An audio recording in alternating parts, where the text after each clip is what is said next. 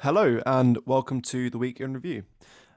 Michael is otherwise engaged, so I'm Esty Wicket and I'm joined as always by Luke Perry. Luke, how's the weather?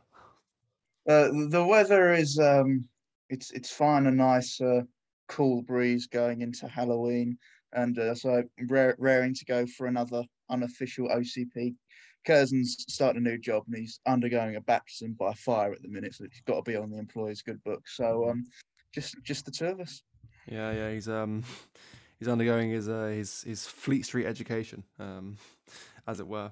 Well, yes, we're here today, to me and you, and you're right. It's going to be a unofficial OCP. We'll be rambling about the week's developments. In which case, let's get into it. So this week has what I can only describe as being a slight glitch in the matrix. A lot of just outright bizarre stories. I think we should begin with the most meta story of the week. Literally, in that Facebook is now Meta, and they garnished their announcement by revealing something straight out of a Black Mirror episode, a completely virtual world known as the metaverse. Granted, it's the fodder of nightmarish future predictions from the mid-century. Sort of it's kind of the sort of thing I can imagine Philip K. Dick dreamt up after a particularly heavy binge. Yeah, I mean, it's the perfect time for Facebook to announce this, given that The Matrix 4 has just been released in cinemas. Can't make this up. Perhaps the algorithm wasn't a glitch, and so that the metaverse is, from what dystopian articles I have read, is basically just sunglasses with technology. You put the glasses on and you can record yourself. I bet the influencers will love that. One example some article gave was you can look at a restaurant on the street and then see its Yelp review. So it's just an increasingly digitalized world, but I think a trend we also need to touch on is a world where we've given our thinking over to these devices, and humans who wear these will just be drones on a predestined path, as it were. And as I say, it does remind me of The Matrix, because in that movie, the main villain, which is the agent, they're in a Men in Black type suits and they wear sunglasses, and they're completely computer generated just to control and manage the matrix. And when they put their finger to the tip of their glasses, that's how they can scan and register the world around them. And that's exactly what will happen with this. These users will be pressing buttons to record, pressing buttons to review this shoe they found in a shop. And it's just Black Mirror, isn't it? Mm-hmm. Yeah, what it feels like to me is on the darker side of it, like it's quite literally the wool being pulled over your eyes, or in this case, the silicon being pulled over your eyes, to almost distract you in this sort of Brave New World Nirvana type state from just how ghastly and ugly the tangible world is becoming. I don't know about you, but I often find myself finding videos of once great American metropoli reduced to graffiti and feces in the street and fighting and vagabonds and it's no secret that the world is becoming an uglier, less serene place as we continue this doomed quest of playing God at all expense. Mm. And this is just that it's a world that is completely within the uncanny valley. Despite the sort of faux upbeat nature of the announcement, oh, we're all happy to see our friends in this weird spaceship. Well, you know, it doesn't strike me as an accident that this coincides with a time where the propaganda is relentless in telling you to be alone. Mm. For the good of other people, to be alone, to be isolated. Yeah, and that's what the Matrix is. It gives you this utopia to mask a very cruel and isolating reality. Hmm. Yeah. Now, it's all part of the filterverse. It's, oh, modern life doesn't look like the heavens. Let's change our devices around us to project this world for us in front of our eyes. If we are not perfect people, if we don't want to be photographed with warts and all, we can simply go into Instagram's edit well into its edit function and just make ourselves look like an angel. Hmm. And with these glasses, I'm sure if you're walking down in any concrete dystopia, you can just make it look like you're walking through a sci-fi universe or the House of Elrond from Lord of the Rings, or whatever your desire, really. And you exist in your own little bubble, and that's exactly what it is. It's because, as you've hit the nail on the head, everyone has to be alone now, and the world they live in is just the world that they conjure around them. Mm. Yeah, and it is like the Matrix, where you're an isolated battery in a pod, completely anonymous, one of billions. And yeah, it's I mean, I think people are sort of, it's a very common thing people do, where they resort to mockery. They're mocking Facebook for this bizarre rebrand, and the metaverse being, oh, it looks really tacky, da, da, da, da. Like, I think mockery goes far enough. I think this is something far more insidious, and it's like, you know who this is marketed at. The type of person that I believe C.S. Lewis referred to as the bug man. This sort of listless, affectless, 1,000-yard stare of somebody whose only source of meaning in life is the next Marvel movie, because I think they know something's deeply wrong. They're too cowardly to call out what's wrong, so they just resort to a constant flow of escapism. These are the people who love lockdowns because it enabled them to sit on their ass eating Cheetos and watching Netflix marathons. The West has, within the span of 100 years, transitioned from an order 4 society, which is based on meaning and purpose and self-restraint, delayed gratification, to an order 1 society, which is the latter days of ancient Rome and Greece, where everyone is geared towards receiving bread and circuses, even though the civilization that provided that entertainment is crumbling around them. And yes, and also we need to recognize that as lockdowns were popular with a sizable amount of the population, so will this. It will be welcomed and accepted. The media won't be on a hate campaign against this. They will be looking, oh, look at this new technology, and then it will be normalized. And I mentioned this thing with the generations. A universe in which the child spends their adolescence is conceived a state of nature, even however abnormal it is in the grand scheme of things. So the children growing up today, who are always glued looking down at their phones, the generation after them will be with people just glued to their glasses. They'll be sitting in waiting rooms in restaurants, and they're just back propped up. Have you seen the Doctor episode Rise of the Cybermen? They've got those earpieces in. If it's from the last, if it's from the last 10 years, then no. Last 10 years, probably about 11 years. But yeah, so in that episode, how a deranged inventor grows the Cyberman is he mass markets selling of an earpiece that's very similar to the AirPods of today, and that's how the people get everything. They get the recent gossip, news, etc., and so there's no real need to speak to anyone else. And of course, there's something very dark lying behind this as well. And the darkness we can see in the one day is just further control, because I think the biggest criticism is not that we're turning into robots, but there's major security and privacy concerns about all of this. Yeah, no, absolutely. I mentioned C.S. Lewis a moment ago. Like 2 of his books, one fiction, one non-fiction, kind of I think are really on the money here. He wrote that Hideous Strength, the novel, and The Abolition of Man, in which about a century ago he no, that's true, less than, but he was very clued in to the ugly, almost Kafkaesque nature of the new technocratic establishment. And that's only gotten worse since then. You have people like Zuckerberg and Bezos, Gates, who see themselves not only as God, but being entitled to gods. They have so much power, to the point where Zuckerberg is now, I mean, it's not even like a tinfoil hat thing. He's literally doing it in front of our eyes, but he's creating a sort of a surrogate world. which he has the keys to. These people are gods, and the only thing they're lacking in terms of symbolic power is a seat at the UN. And I can't imagine that's far off either.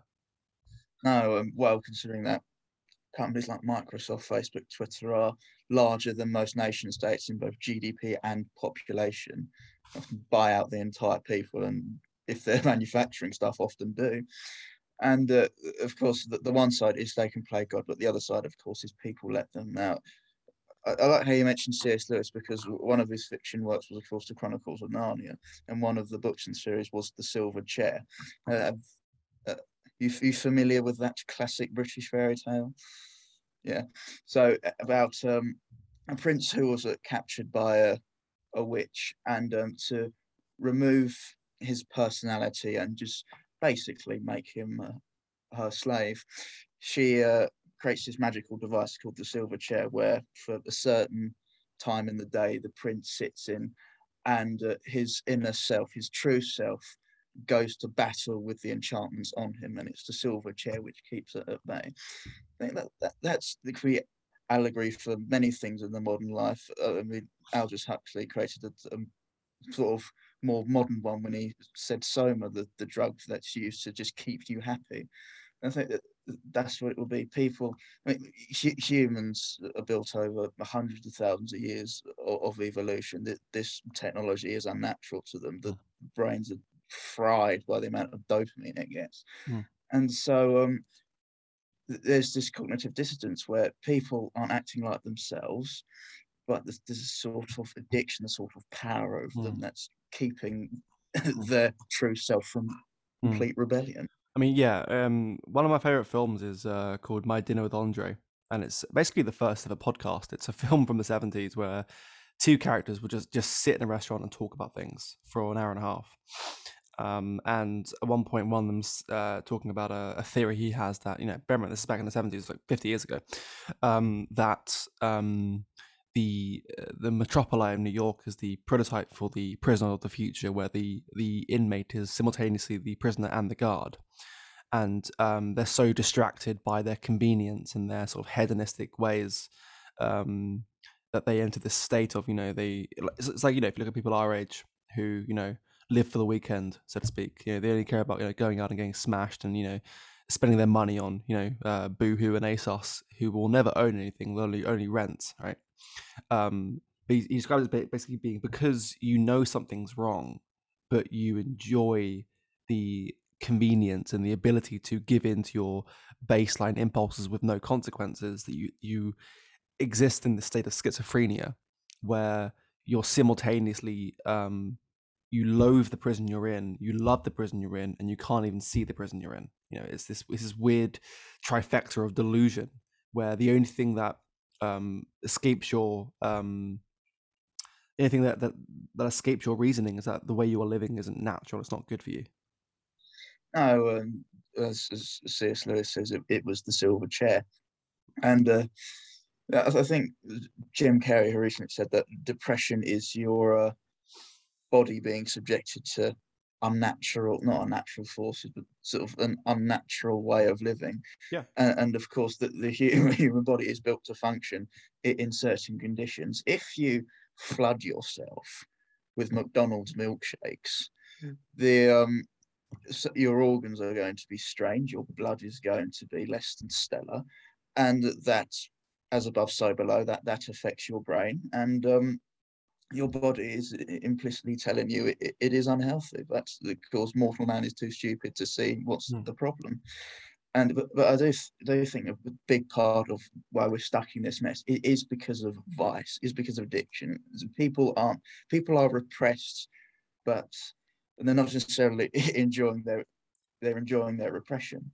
So how do you essentially break the strong impulses of the human condition? Yeah, exactly. I think Huxley said that people were taught to love their submission because it got them high. It smelled nice. It sounded all encompassing. And going back to the Silicon Valley gods, because I think that's essentially what they've become. Mortal gods, where they're from the precisely the wrong background to fulfill that role. It's why it's so concerning that someone like Jeff Bezos has monopolized e-commerce, like someone like Gates is leading, the public health charge. Why someone like Zuckerberg is leading this creation of a surrogate universe, because they're not. It's not that they're not human, but their outlook isn't human focused. They're tech people, right? Like the Matrix, they view the world in ones and zeros. Yeah. View every problem as mathematical. It's ruthlessly utilitarian, which on utilitarianism, the moral logic underneath it can be unpicked by one simple thought experiment, which is this: if you could ensure worldwide peace and prosperity by going into a village and slaughtering every man, woman, and child, that would be justifiable under the utilitarian concept, because it's a mathematical equation. Like 8 billion is bigger than a few thousand, and that's I think that's why we've sort of been permitted to go down this drastically inhuman route, because the people who are leading the charge view human problems not through the lens of the delicate and idiosyncratic nature of human behavior, rather than just a sum to be solved. I mean, yeah, this is exactly the makeup of this people, is actually why they built these companies that are so ubiquitous. They saw a problem, and with their legitimately brilliant minds, they created products and then they sold it. Well, particularly Microsoft revolutionized laptops and whatnot. But yeah, of course, it always reaches breaking point. That is why you don't seek solace in absolutes. I think that's another big problem is secularism. I'm just going to say it, because two problems arise with that mindset. Number one, the only place you can seek to is utilitarianism, because if you have no higher purpose, all you have is just looking at the wider physical surroundings and trying to pick out any purpose you can. And the second thing is, of course, there's no restraint on you. There is no check on your behavior. What's stopping you but from going forward? Yeah, and I think also when you look at this sort of trifecta of progressivism, scientism, and secularism, I suppose mix that also with the technocratic movement that emerged in the early 1900s and just sort of exploded in the last 10-15 years, is that it's I don't think it's accurate to call it anti-religion. I think it's a godless religion. Yeah. It's because it has all the hallmarks of a religion, apart from the one that actually constrains behavior and encourages a sort of a stoic contemplative outlook on life, rather than just either complete emotional incontinence or excess to the point of incremental suicide. Oh, yes, it's very cult-like, and I think that's largely because all these New Age religions, BLM, the Pride movement, whatever Bill Gates is building, they haven't gone through an enlightenment. They haven't seen how disastrous their ideas and their dogmatism can create. I mean, but even if they did go through a crisis, I think they're too arrogant and too they're so megalomatic to even really notice or care. Well, it's a religion where one of the few religions where the believers believe they're without faults, because the whole point of a higher power is that you are imperfect and you are prone to mistakes and sometimes evil. But these people know there's no check on them. There's nothing stopping them. Yeah, and the real stroke of genius on their part is that they've managed to create a sort of a quasi-revolutionary element to it through their street protest appendix. They've managed to. I can't tell if they've drank their own Kool-Aid on this or not, but they've managed to create the image of radicalism, but it's managed radicalism. It's like you see the street warrior class of the regime, being these sort of unhinged, Antifa types in the northwestern US. and you see it clear as day that the only beneficiaries of what they're doing are oligarchs. I think it is. It is drinking the Kool-Aid because they've been tricked, haven't they? They are believe they're fighting the power, but they're fighting on behalf of the power. And I think this is just a combination of well, how a mixture of how weak modern humans has become. Because the only reason why the establishment thinks it's the anti-establishment is because number one, it's puritanical, which we've discussed, and number two is because it's paranoid. It's it's because of it's the despotism of weakness, not just liberty. Because think about it, if you are reduced to a weak, atomized state, you will look for power and leaders and safety and security. And the people who are most willing to offer that are, you know, corrupt and out for their own goods, and you're expendable. Hmm. And that's why the revolution will be televised, because they're the ones holding the camera. Yeah. Dark, dark episode so far. Yeah. Should we? That's what you get with me and Wicked, Yeah. dear viewer. Believe it or not, Curzon actually inject some optimism into the discussion. Don't judge a book by its cover. Let's move along, because I want to discuss the Novara Media thing.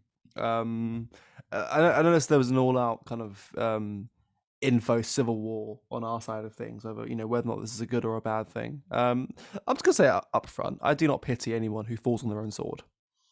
Oh no, if you sow the wind, you reap the whirlwind. Yeah, no. Tragic it's happened, but you're the ones who pushed for this. It's on you. Yep, and now they're back online, they're going to go back to the same modules. They're not going to learn from this. They're not going to turn around and be like, you know, we need to come together. And you know, the office, they are not going to start defending rightists who get deplatformed, you know, because their business model was on whipping up, you know, witch hunts against various right wing sources. I mean, it's just, you know, it reminds me a lot of the Reign of Terror, when Robespierre condemned thousands of men to being guillotined and himself was guillotined, you know. Yeah. Well, it's a Palmer Harrison's speech on Dresden, isn't it? Mm. The Nazis bombed all these places. They're going to get bombed to hell back, aren't they? And that's exactly that's what will happen to these people. They'll act all more righteous about it, and they love to be victims, don't they? Mm.